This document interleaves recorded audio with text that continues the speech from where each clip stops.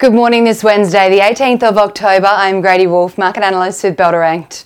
Over in the US on Tuesday, Wall Street closed mixed after a volatile session as rising bond yields and corporate earnings results weigh on investor sentiment.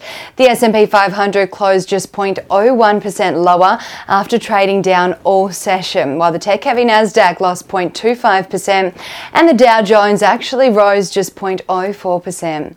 The 10-year Treasury yield in the US topped 4.8% following US retail sales data coming in at a rise of 0.8%, which was higher than economists were expecting, indicating consumers are still spending in the high interest rate environment.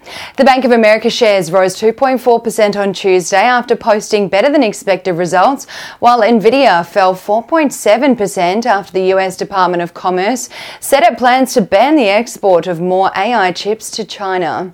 In Europe on Tuesday, markets closed mostly flat following the release of the hotter than expected US retail sales data, which reignited fears of further monetary tightening policy out of the world's largest economy and the subsequent flow-on effect and impacts into the European region.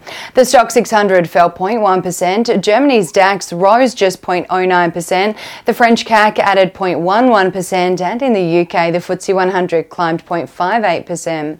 A morning rally locally yesterday was dampened in afternoon trade, leading to the ASX 200 closing Tuesday's session up 0.42%, led by a rebound in technology stocks, which started the week in negative territory. Healthcare stocks took the biggest hit though yesterday, with the sector closing down 0.8%, while consumer staples and consumer discretionary stocks also closed the day in the red.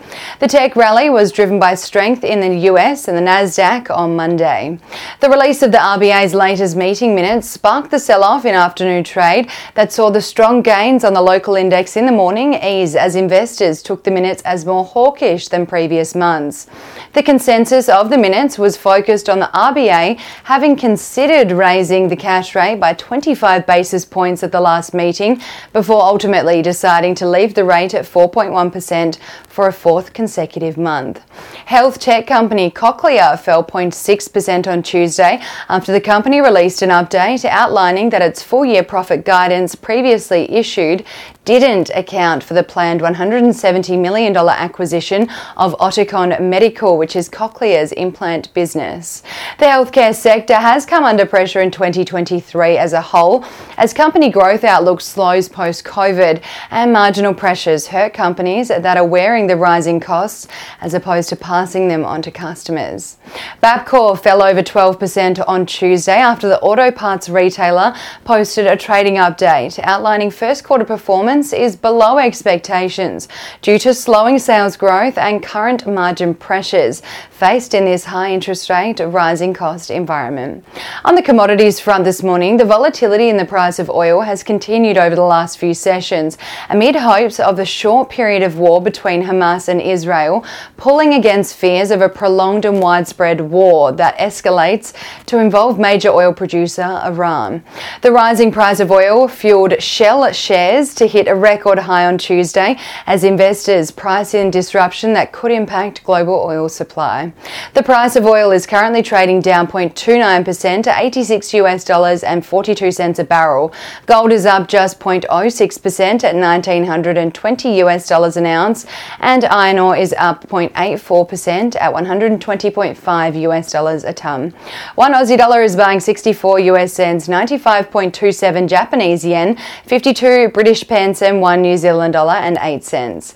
Looking at economic data out today, key Chinese economic data is out in the form of GDP growth rate data for Q3, industrial production for September, and retail sales data, all of which will give an insight into just how the world's second largest economy is recovering post-pandemic and whether further government stimulus is required to reignite growth in the region.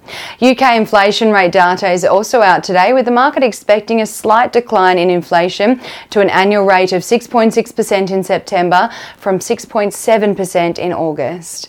Ahead of the midweek local trading session here in Australia, the SPI futures are expecting the ASX to open Wednesday's session 0.28% higher. And now let's dive into some trading ideas for your consideration today. Bell Potter has decreased the 12-month price target on Janison Education from 65 cents per share to 55 cents per share and maintain a buy rating on the global education technology company following the release of a soft Q1 FY24 update, including revenue up just 5% year on year, while ICAS revenue fell 0.6% year on year, impacted by economic headwinds and discontinued unprofitable exams. The company also announced that CEO and Managing Director David Caspari and Chairman Michael Hill will step down.